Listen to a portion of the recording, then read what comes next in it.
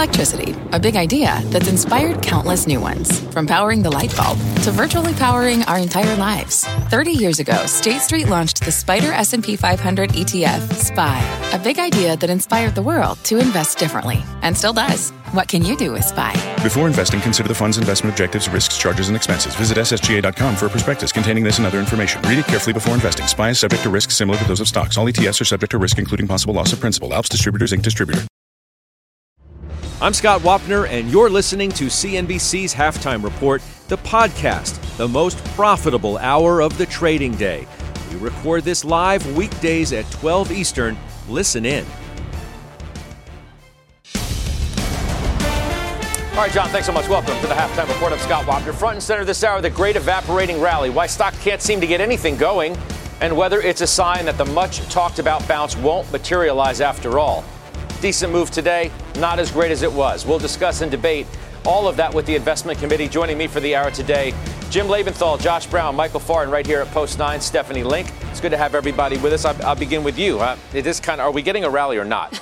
Well, today we are, actually. This is the rally? This is as good as it gets? It feels pretty good today. It's 0.75% on the Dow? It's pretty broad-based, though, Scott. But I think we're rallying today because we actually got some pretty good economic data, which we're kind of breathing a sigh of relief about, right? Retail sales, better than expected. Revisions were better than expected. The control group, which goes into GDP, better than expected. Industrial production, capacity utilization, and, of course, we know the jobs, white-hot market, right? So all that's good. All of that actually leads to good earnings, which we have been seeing. Earnings are running about 12.5% in the first quarter. Margins are holding up. 7 out of 11 sectors actually are seeing higher margins. Guidance not so bad. Estimate revisions going up too. So all of that is good. The problem is we know the economy eventually is going to slow down, right? How much can the Fed engineer a soft landing? That's the big wild card. Inflation is going to stay robust. We all know that. So what I have been doing is, I've gotten more balance this year, right? Mm-hmm. Owning quality, growth, some technology companies that have gotten beaten up. Also some cyclicals as well. We're going to talk about one of the cyclical names that I recently added. Let's do it now. Because I just think it makes sense. I'm kind of surprised by it. Bought Deere. Yeah. Buying into the industrial economy a little bit. I don't know. Why? I like what they're doing. The stock is down 15% year to date. It trades at 16.5 times earnings. Quality management, great balance sheet. That was what I was going to say, what you want to own. You want to own free cash flow balance sheets, number one in their industry. These guys have done a great job in terms of technology innovation inside the company, increasing recurring revenue. And I think they have pricing power. And we want to have companies with pricing power. Listen to what Cat said today. I mean, at their analyst day, very upbeat, actually. Margins are hanging in, and they just announced an increase of $15 billion buyback. United Airlines, pricing power, raising numbers today. American Express, great loan growth. So you have to listen to what companies are saying, and you have to do the details. And that's what I'm doing with Deere, because I've always wanted to own it. Now I think I'm getting it on sale. They report on Friday. This is not a buy into the print. It's not an ag play? It is an ag play. I mean, direct because of what's been happening in the ag market? I do. I own Corteva, right? So I've been very bullish on that. Yeah. And obviously they will benefit. But I like what they're doing inside the company. Technology should help their margins. And again, pricing power too. All right. Josh Brown, this rally that people are expecting, I think a growing number of people are expecting a bounce. Are you? A bounce makes sense. We talked about last Thursday was on the show talking about that the market was technically oversold. We had an RSI reading of about 31. Historically, you've been rewarded for jumping in at 30 on the S&P 500. And that's exactly what happened.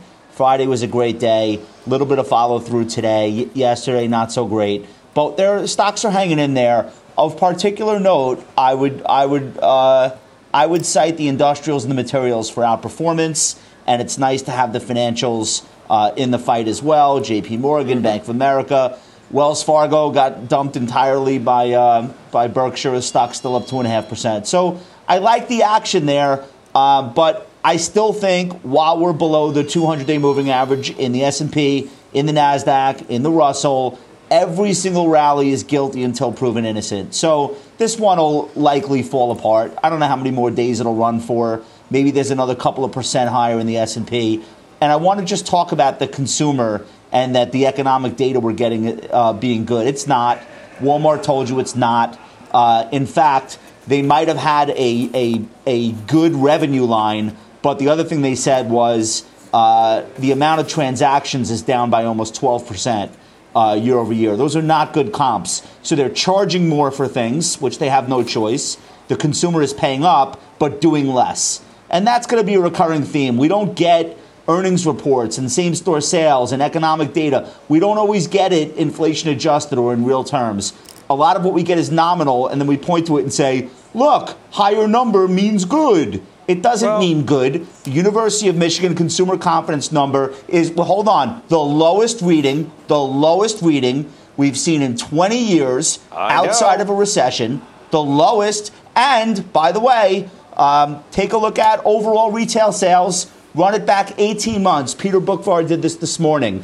If you compare 18% growth in goods spending versus 16% in price growth via CPI, basically it's a wash. So there is no growth. So that is the situation that we're in. I wish it weren't true. I don't like coming on here every day and being negative, but I'm being honest with people. Nominal gains are not great when inflation is where it is. I get you, but it also depends on where you're looking for the story you want to tell. If you listen to the conversation that Kramer and I had this morning on Squawk on the Street, he would tell you that Walmart's issues have a lot to do with Walmart, that they didn't have the right products and they executed poorly. You could be more positive and say, well, look what Home Depot did. Yes, they had fewer transactions, but people spent more. They were up against tough comps and they beat them. They're just executing better in some people's minds than a Walmart. They don't have a choice but to spend more. Judge, you have to be careful on where you look as well. The Walmart and Home Depot consumer do not have a choice but to spend more. And the CEOs of both companies are already talking about a change in consumer behavior. The next place that's going to start to show up is people moving transactions from cash to a credit card. That ain't bullish. The next place it's going to show up after that, just be ready for this, is we're going to start to see some charge-offs and some people not paying their bills. It's been a long time since we've seen that. It's a great labor market, which should keep that in check. I'm not telling you it's a calamity. I'm just telling you this is not a great environment for the consumer. Well, for the services, it is. Ask any of the companies that are in the services industry: travel, leisure, hospitality, hotels, and companies are getting pricing power. The comps are 2021. Listen to what UAL said on pricing power this morning. He basically said business travel is back to 2019 levels. Sure, consumer might be softening a bit, but they're still very strong, and they're paying those higher prices. You got to believe, though, that, Steph, and we'll get the others involved in a second. I mean, if the economy slows, becomes more uncertain, those that bounce back in biz travel is not going to last. I think, and I've made the point, and in conversations I've had with Jim Lebenthal, that if you're looking at the travel-related economy and trying to say, well, look at that, the economy's strong because, look, everybody's spending on airlines and hotels. And that's a bad place to look. Services it's the wrong place to look. Services is 70% of consumption. Yes, but it's temporary. Everybody's been pent up, so there's 20% of S&P earnings. It is not an indication, Jim, that the consumer's so strong. Look at what they're spending on airlines and hotels and those related services. They're doing it for all of the reasons we know they're doing it. But are they really spending it elsewhere? Some of the other earnings would suggest not, Jim. Okay, so this is a great discussion, and I don't think this is something that we have to take sides in. Josh is coming at it from the big picture, top-down point of view. Stephanie is where I live, looking at it from a company-specific point of view, and frankly, they are telling different stories. Consumer confidence in the big picture is telling a different story than what UAL is saying. But Scott, to your question, I say it is more than just the services sector, okay? And I look at things like Qualcomm. I look at things like Cleveland Cliffs. I look at things like Union Pacific, CVS. There's a lot of Jim, companies are you going out and buying a piece of rebar? I mean, what does that have to do with the consumer?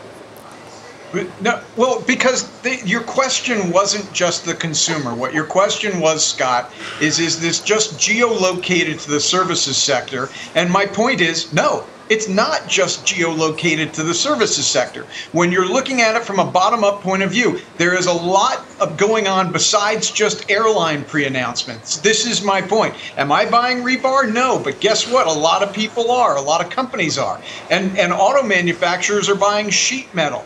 And people, and back to retailers, you know what? They are buying enough phones that Qualcomm's shooting the numbers out, shooting the lights out of the numbers. So the bigger picture point that I'm trying to make here is you can look at this market right now one of two ways. From a top down, you're going to look at consumer sentiment, you're going to want to puke. From a bottom up point of view, you're going to look at what the companies across the entire spectrum of industries, what they're saying, and you're going to feel pretty good about things. Josh, I heard that. If you,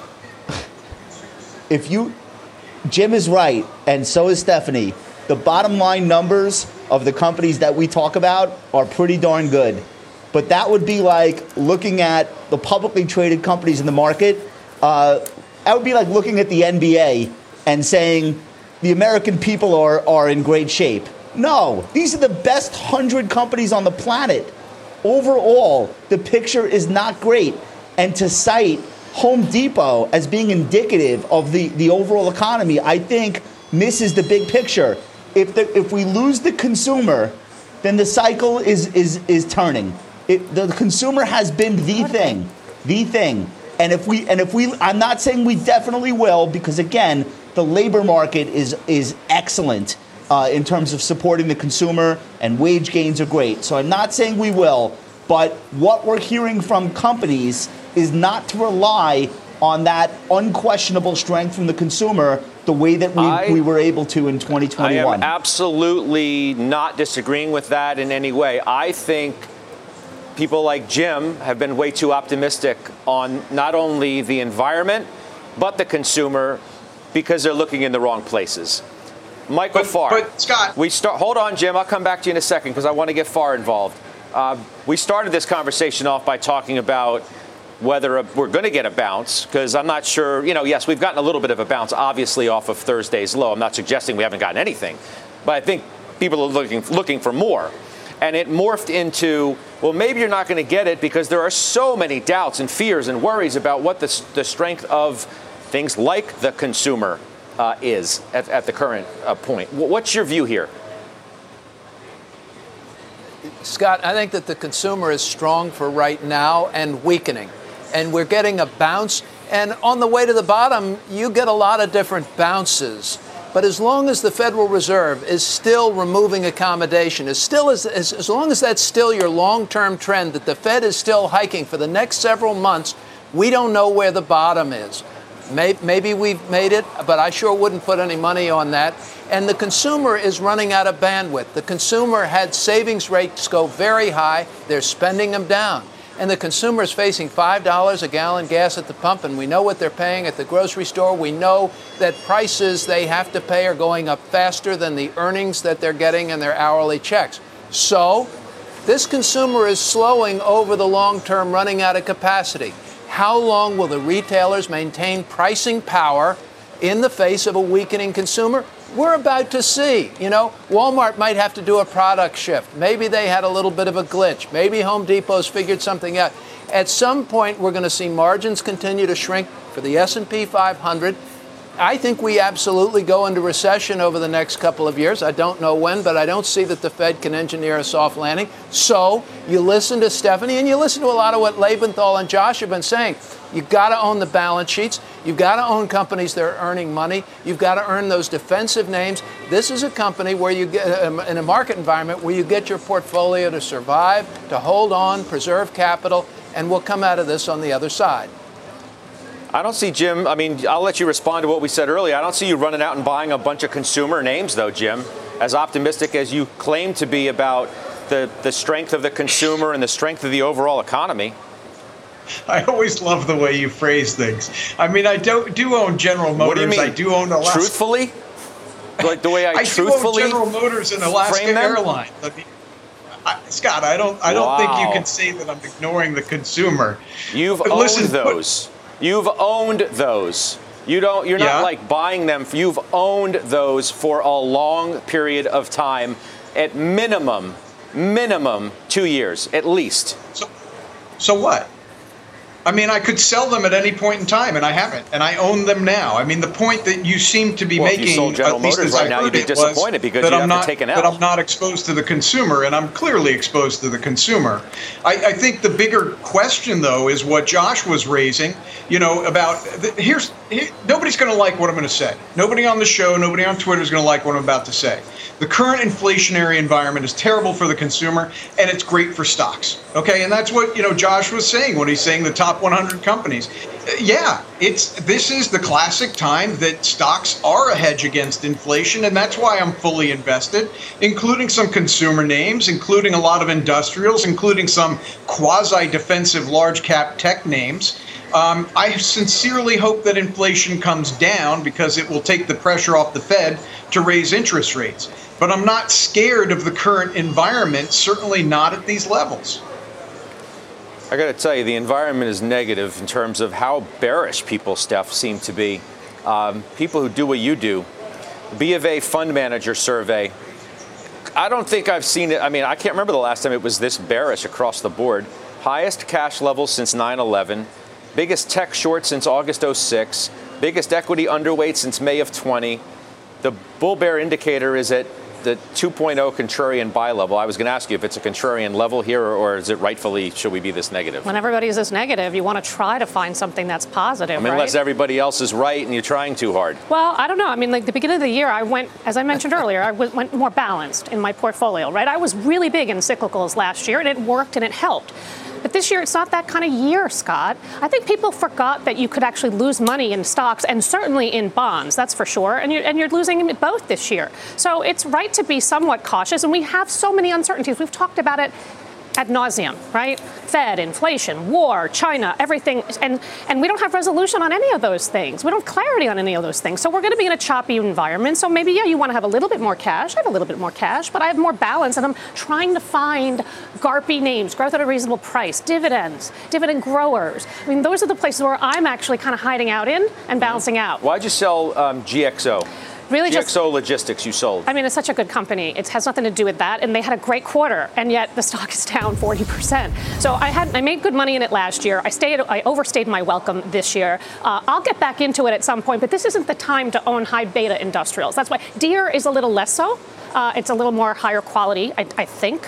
And so I just saw a better opportunity in Deere, and I needed the money from something to put that money into Deere. Michael Farr, I mean, I don't see you doing anything in the market. What does that say? I mean, and you sounded about as cautious as a no-move person would suggest. Right. Well, I mean, Scott, I'm a fully invested investor. I don't believe that you can trade the market. I believe that timing is how you not timing is how you make money. So I have been over time, and we've talked about it on your show, shifting our portfolio to a more defensive, slowly portfolio with these rock solid balance sheets. But no, I don't see any urgency to do anything. I think this market is trying to reprice what a Fed that's removing accommodation is trying to accomplish. And we're trying to figure out how this is going to hit the consumer. I mean, I talked to my barber. He said, I buy gasoline, I drive back and forth to work, and I go home and try not to go anywhere because gasoline is just ridiculous. I mean, you have to think about that in terms of summer vacations and discretionary spending. The people who are most vulnerable get hit hardest by inflation, and we're trying to reprice for this unknown that's 4 and 5 and 6 months out. That's what markets do. But we also know the names like Procter & Gamble and Pepsi-Cola and others are solid companies that do endure well during these times. Those are the companies that I own, and I'm going to hold them. I don't see a lot of urgency, and I don't see a lot of urgency to try and be too opportunistic or get too cute. Look, not to mention about the gas price thing. I mean, Josh, you hear anecdotally, and I certainly have from people about those who have adjustable rate mortgages and whose mortgage rate and their interest payments have gone up a heck of a lot recently, for obvious reasons, and that's yet another point of pain in what is someone's biggest asset, generally speaking. Yeah, I think what's really interesting right now is that we are in the midst of this demographic handoff where the boomers, like the latest of any generation to ever be well into their late 60s to late 70s, and still be in their homes. Like the rate of home turnover should have been much higher by now, but people are living longer and they're changing their patterns. They want to be close to their grandparents. So you're seeing this lockout from the housing market among young people. And the point that I would make there is maybe it's not the worst thing for mortgage rates to be higher, which they are substantially higher right now, but prices to finally come down. I don't think they'll come down a lot because we're not going to get, more inventory. We're not going to get enough supply. The builders don't want to build houses at uneconomical pricing.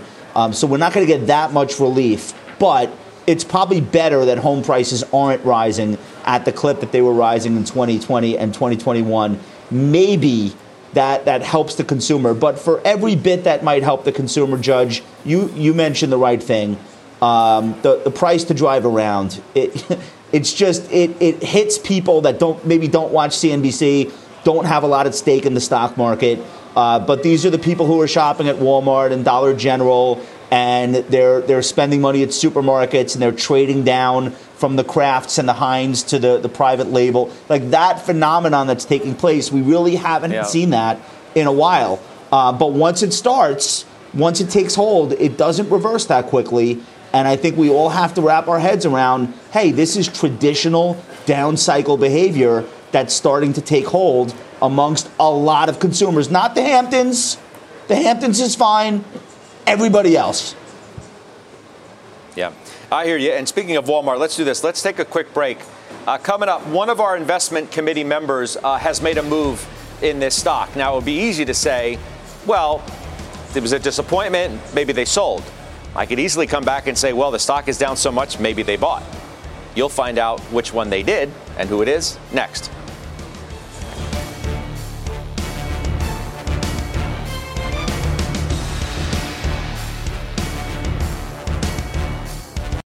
Old Dominion Freight Line was built on keeping promises. With an industry-leading on-time delivery record and low claims rate, we keep promises better than any other LTL freight carrier because we treat every shipment like it's our most important one. Which means we do the little things right so that we can keep our promises and you can keep yours too. That's what drives us. To learn how OD can help your business keep its promises, visit odfl.com. Old Dominion, helping the world keep promises. B2B selling is tougher than ever, and we feel your pain. If you're struggling to close deals, consider giving LinkedIn Sales Navigator a shot. This sales intelligence platform helps professionals like you engage high-value customers, drive higher revenue, and increase sales performance.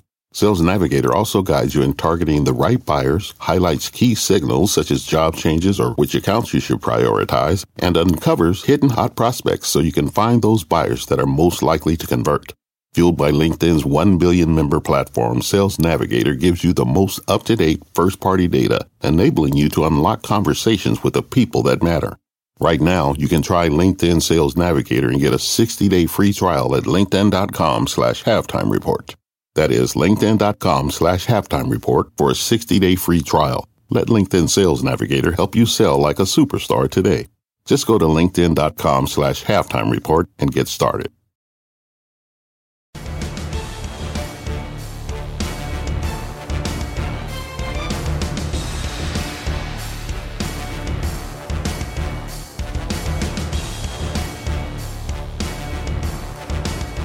I'm going to give you the scoop now on this Walmart trade.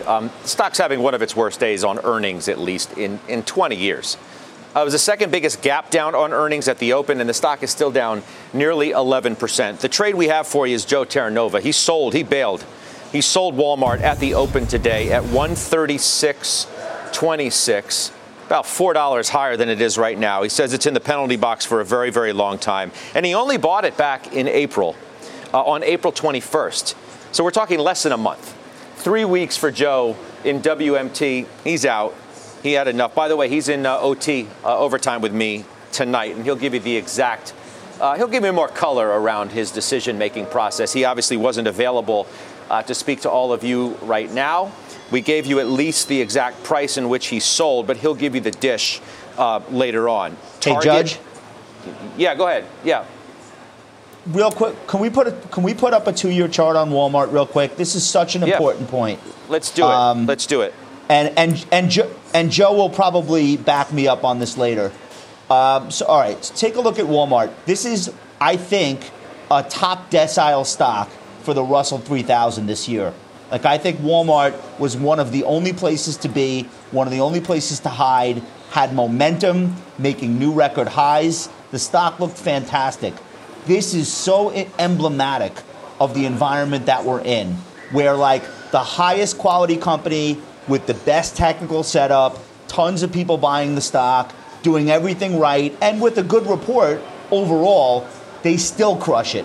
So what, like, if you're a good stock, you could be anywhere from 10 to 25% off your high. If you're just an okay stock, you're probably down 30%. If you're a bad stock, you could be down 80%. That's the environment right now. Who is benefiting from that, continuing to play over and over again? How many quarters do you want to pump into the machine before you recognize, oh, I'm in the wrong casino, I'm in the wrong place? That's what's breaking the back of this market. No follow-through, even in the best of names. Yeah, it's a good point that you make. You know, Depot was a good one to look at too, which is now negative, at least the last I saw. And this was one that did, you know, reasonably well. It's moved barely positive, but you see the intraday chart. There's no conviction, as Josh says, behind much of anything. Target and TJX Depot's tomorrow, down 100 points from its high. Yeah, exactly. It's a good point you make. Are you nervous now? Of course, I'm always nervous. I never know, sleep. but now more especially after what you got from Walmart. Yeah, how can you not be? Yeah, I think they're all going to feel the pressure on costs, on shipping costs, on labor. Labor I mean, costs, the labor thing costs. with Walmart was really the most disappointing, the comment that they're oversupplied. And that comes on the heels of Amazon also saying they are oversupplied with people. I mean, that's just remarkable if you think about it, right? Yeah. I mean, we went from really tight to now too loose, and now they have to lay off. So the whole thing is very confusing. And yeah, it does speak to Walmart's poor execution. Boy, Jim, I mean, Cramer this morning, I called him a fire-breathing dragon. Yeah, he was not happy. On the air this morning, because I haven't seen him that upset about certainly a company like this in a long time, nor the execution by the chief executive. But to Josh's point, it was up 2% headed into the print. It did what it was supposed to do. It acts like a staple all year long up until this point. So high expectations. I think in Target, it's a little less in terms of the expectations. It's down 7% year to date. It also trades at a big discount to Walmart at 15 times. And I like their mix better. It's more balanced, discretion on discretion. So plus they're buying back a ton of stock. They're going to have margin problems too. It's whether they can offset it or not. TJ is a treasure hunt. It's a reopen name. People want to go to the stores. And oh, by the way, they want to have value, too. They want to find value, and that is the definition of an off-pricer. And this stock is now trading at 17 times. I don't remember the last time it has traded at 17 times. It's usually in the low 20s, so it's seen multiple contraction. I like it. I also like the home exposure, but I'm nervous, for sure. Yeah, we'll see. We'll see what they deliver. Be anxiously watching that. Energy is on pace for its 6th straight day of gains. A bunch of stocks are hitting new highs today. We'll give you those names and the trades next.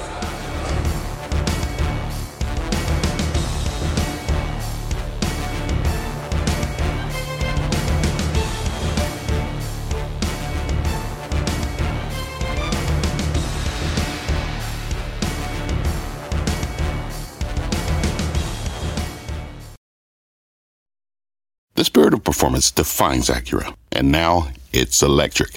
Introducing the all-electric ZDX, Acura's most powerful SUV yet. While what powers their cars may change, the energy that makes Acura never will. Crafted using the same formula that brought them electrified supercars and multiple IMSA championships, the ZDX has track-tested performance that packs an energy all its own. With a premium Bang & Olufsen sound system and up to 313-mile range on a single charge, and a Type S variant with an estimated 500 horsepower, the ZDX is everything they said electric could never be. It was built with the driver in mind, just like Acura's been doing since the beginning. We could talk all day, but the only way to experience this electric performance is to drive it yourself. Unlock the energy and order yours at Acura.com. What does it mean to be rich?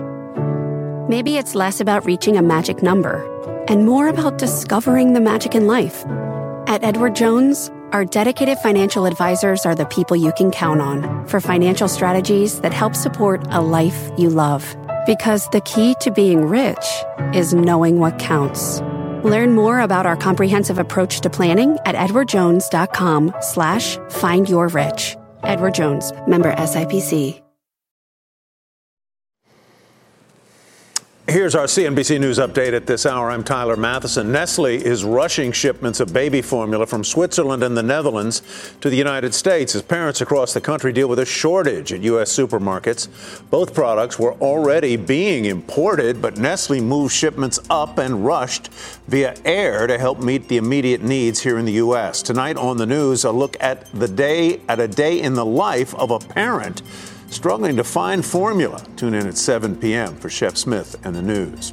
Nearly 43,000 people were killed on U.S. roads and highways last year. That's the highest number in 16 years as Americans returned to the roads after staying home amid the pandemic. Americans drove about 325 billion miles last year, more than 11% higher than in 2020, which, of course, contributed to the increase in deaths. Queen Elizabeth made a surprise visit today to a train station in central London to see the newly completed subway line named in her honor. The new East-West Elizabeth line is set to open to the public on May 24th. The 96-year-old monarch has reduced most of her public engagements. This was the first for the Queen since she attended a memorial service for her late husband 7 weeks ago. Back to you. Tyler, appreciate that. That's Tyler Matheson. Throw up shares of Wayfair, guys, if you could. There's a Bloomberg headline moving right now. It's so apropos to what we were literally just talking about, the state of the consumer, the state of the retail industry right now. They say Bloomberg does it. We'll work to independently confirm it, of course. Wayfair freezes hiring for 90 days, citing macro uncertainty. So the stock's not doing a whole heck of a lot on the headline itself, maybe coming off the highs of the day a little bit. But this is just right in the wheelhouse of the conversation that we were having about what is the real strength of the consumer and where is it likely to go great news, Scott. in the weeks ahead. Who said that? It's Jimmy. That's great news. Yeah. I'm not going to back off on this. This is an important point. You want the stay-at-home beneficiary companies to start letting people off so they can migrate to those sectors of the economy, namely the services sector, that are desperate for workers. That will help inflation. You want these people going from the Amazon warehouses and the Wayfair warehouses over to be baggage handlers at airports. You want them going to be, in the back of a hotel doing the work there, loading supplies. This is good, and I'm sorry if somebody sees it otherwise or thinks I'm being a jerk for saying that. It is good for the workers, and it's good for the economy. Well, nobody wishes job losses on anybody. Judge, if it works so perfectly to you that you lose one job, you right away pick up another. There's 11 million job Judge, I would differ. 11 million job openings and 5 million unemployed workers. The problem isn't losing jobs. That's not the problem from that mathematical equation. Yeah, I'm not going to argue with you, Michael Farr. Judge, I differ a little bit, and it's with great trepidation that I ever disagree with my friend Jim Lebenthal. But I would say, in addition, this is a trend we're going to see more of. Go ahead. Yeah, I know. I know you do, and you're better at it than That's true. Well, I'm going to be more cautious and respectful, because he's a big deal, Anyway, what we're seeing here, though, is a retailer basically that's having some problems. They're having margin problems, and they're going to go ahead and they're going to freeze staffing. This is what starts later in this cycle, and this will actually cause the employment numbers to go higher when all of a sudden sales stop, and you basically say, I don't need any more workers if I'm not making sales. When this happens, we're going to see if the Fed has a real spine and whether they're going to continue to fight inflation or whether they're going to cave and say we've got to do something about employment and back off. That's the litmus test for this Fed coming up. But it's not a great sign that a retailer, even an online retailer, is struggling and going to cap their number of employees. Look, maybe it's one of the reasons why, reaching for my notes, forgive me, but it's one of the reasons why, Avenue's Mark Lasry told me yesterday in overtime that he doesn't necessarily think the Fed's going to be as aggressive as some, including the market, thinks. They be surprised if they raise 3 times. We'll see. I mean, it's an ongoing conversation. We'll continue to have it, obviously. We will come back. We're going to talk about some of the energy names that are hitting new highs today. I've got them right in front of me. I don't know, at least 10 names. Levels not seen since a long time ago. We'll go through them with those who own them next.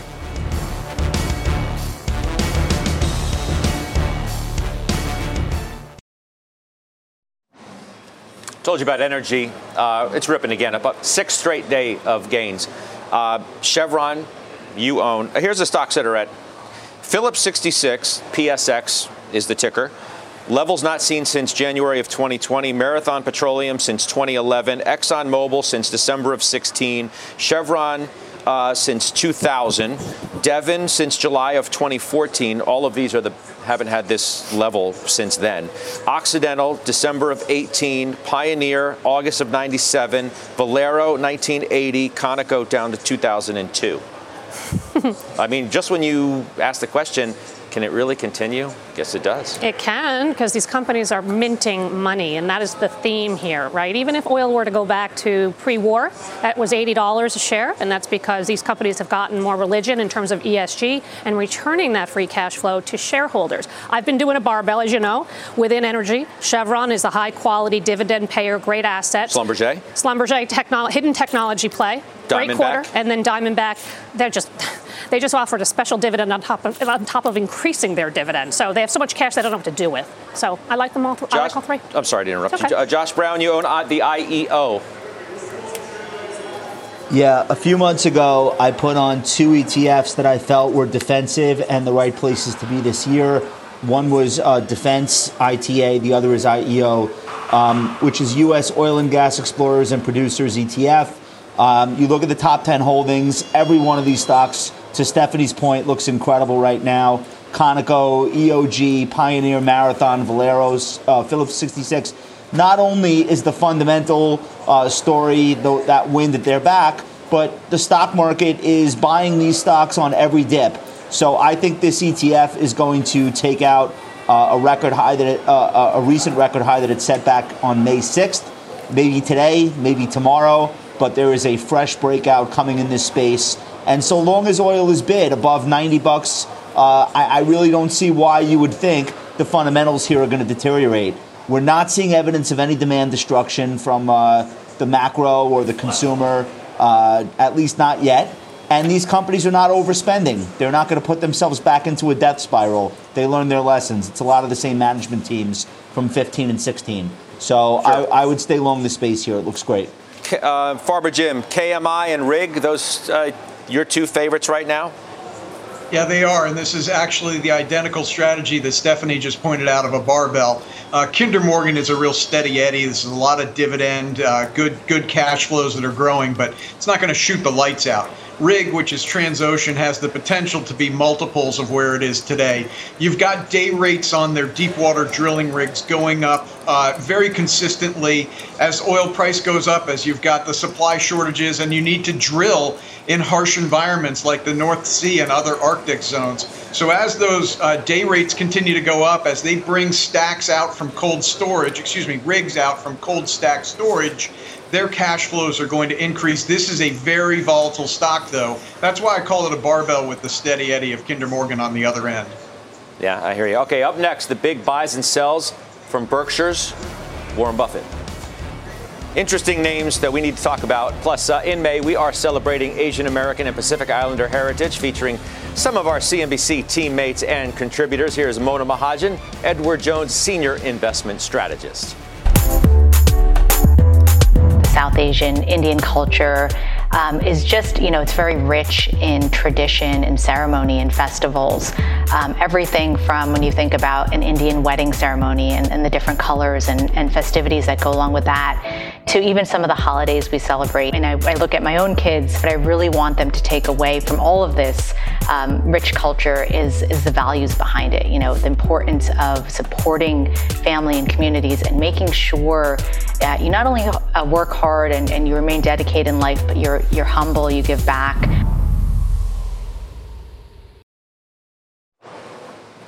All right, welcome back. Warren Buffett's Berkshire Hathaway making some interesting moves, to say the least. Farmer Jim. Paramount. Wow. Incredible. One of the best stocks in the market today. Last I saw it was up 10%, maybe more than that. What do you think about this? Oh, 15%. The oracle is on your side, Jimmy. You know how this goes, Scott. I say buy Paramount. Nobody cares. Warren Buffett says, buy Paramount, and the market cares. I don't think anything fundamental has changed, obviously, in the name, but this is about a 12% position. And it means that much float is effectively out of the market because he's not going to sell that, at least not anytime soon. And I don't think he's going to lend it to short sellers. Basically, what he seems to be saying is that he believes in streaming and that this is a winner in the streaming wars. Now, I also want to point something out. This is highly likely not Warren and Charlie Munger. This is highly likely Ted Wexler and Todd Combs, the up-and-coming heir apparents, the anointed heir apparents. Still, it's a very good sign for the longevity of a holder like Berkshire Hathaway to be in this position. Yeah, the only thing I would say is that, we're always careful in the way we frame the Fs that come out because you just they're always backward looking, right? So you don't truly know the state of someone's position. And what was the Buffett playbook of years past where you buy a stock and you hold it nearly forever, it certainly may not be the case anymore. Perhaps they're a little more nimble for the very reason that you said, that maybe this is not Mr. Buffett himself who is in charge of this particular investment, who made the decision in the first place. So I would simply just say that it's hard to read in and speculate on a number of different things, Jim, but nonetheless, a 15% gain is a 15% gain. The other one is Citigroup. A new position in Citi. Now, Steph, I'm going to go. Wait, Jim, you own Citi also. I don't own Citi. I own Wells. Well, I know. Well, we'll get to that one in a second. We got business. We got some business. But Citi, Jim. Yeah, and I'll toss directly to Steph unless you want to jump in. But Citigroup, look, this probably is Warren Buffett and Charlie Munger. All right, this is a deep value stock. I look at it, I see the dividend yield, I see the cash flows that are supporting buybacks of shares well below tangible book value. It's kind of what a value investor likes, and I think this is Charlie and Warren stepping up. Now, I'll let Steph or whomever cover the Wells Fargo aspect of this. Well, Steph can do that. Thank your skill, your toss to the next person skills are really off the charts, Jim. That was super duper smooth. As long as you've been doing this, you, my friend, have a future, no doubt. Wells, they bailed. You continue to make the case for it. Yeah. Still? I'm looking to buy more. Yeah, you are? Yeah. The stock was up 61% last year, and I was buying it in the 20s last year. So it all depends on what your price is. Well, it was kind of in the toilet. It was totally in the toilet. But, I like some of those kind of companies, especially with Charlie Scharf, the CEO, running the company. I think they're still in the third inning in terms of the restructuring. The asset cap has not been lifted. That's a catalyst. I think they can do an ROTCE of 15% from 13% today over time, over the next couple of years. That gives them a lot of operating leverage, and I think there's $6 of earnings power. So it's cheap, and I like it, so I might buy more. Okay, good stuff. Up next, it's our call of the day. It is one semi stock that one firm says can surge 50% from right here. We'll tell you what it is. Debate it next.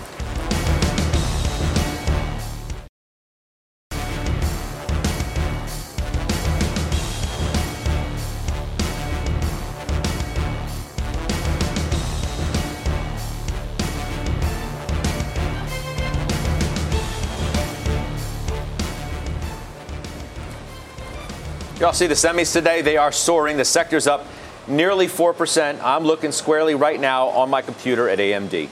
That stock's up 8% because it got upgraded today. And by the way, the analyst is coming up in the exchange, so don't miss that. From Piper, raise the price target to 140 from 80. Do you like this call or no? I do like this call because the stock's come down a lot, but I'm still but I'm still concerned about potential double ordering and triple ordering in the space in general, and that's why I sold out of all of my semiconductor. Even companies. If you're not that concerned about the macro, you don't. I mean, but right? I do think that I think the supply chain issues are creating double ordering and triple ordering. Okay. That's going to come back to roost at some point. It's not next quarter. But you think it's because of the supply chain? Yes. Okay, yes. I got you. Yes. I thought maybe you were, this was a call kind of about the economy. No, not so much. But I will say I have my eye on Lam. I used to own that one, and I sold it pretty well. And that stock now is trading at 14 times. It's down from 22 times. So there's going to be an opportunity, but I just think we have time on that. Michael Farr, what do you think? You like this? Too early for me. This has been the leading edge of the falling knife of this market, and I think there'll be some opportunity there. But no, I think it's too early. I think the trend's still down. I'm concerned about Stephanie's point of double and triple ordering. You'll find good points to get in, but I sure don't think there's any rush. This strikes me as a bear market trap. Wow. So, Josh, the 52-week on the range, 164 to 72. So it's gotten well off the mat, and back over $100 for the first time in a while. You have exposure to Nvidia, which has had its own issues stock-wise, in its own right. So what do you think about this space here? Nvidia today is good for 4% as this space is having a good day. But again, that one was as high as 346.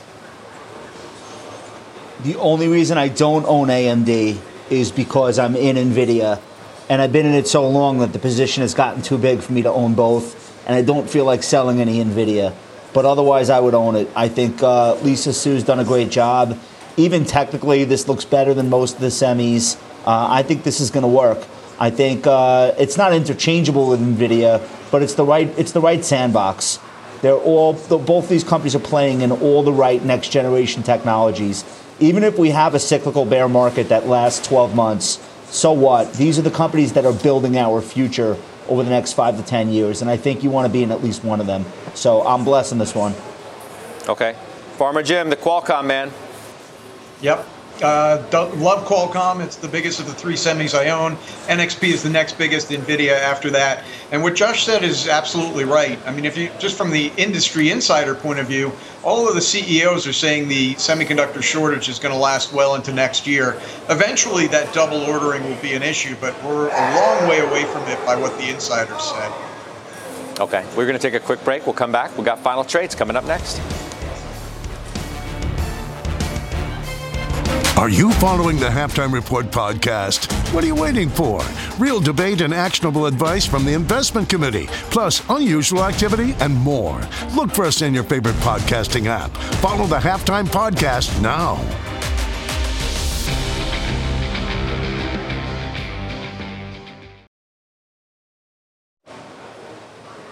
Hope you'll watch Overtime 3 hours from now. I will see you at 4 o'clock Eastern Time. Mike Mayo is coming on, obviously going to react to what Mr. Buffett has done with Citi.